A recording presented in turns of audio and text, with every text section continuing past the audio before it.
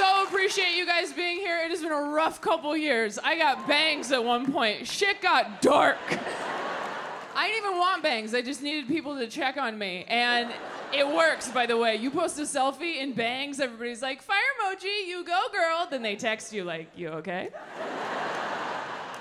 Here's what I did. I got bangs. And then 2 days later, I did mushrooms for the first time. And as soon as I did those mushrooms, I was like, I should have done these first. Probably wouldn't have gotten these bangs if I forgave myself, huh?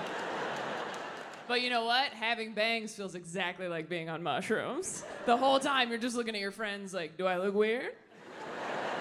You guys would tell me if I looked weird, right? Is it bad different? Is it not good? You know what? I changed my mind. I don't want to do it. It's too late? It's already happening? Okay, no, I can be this person.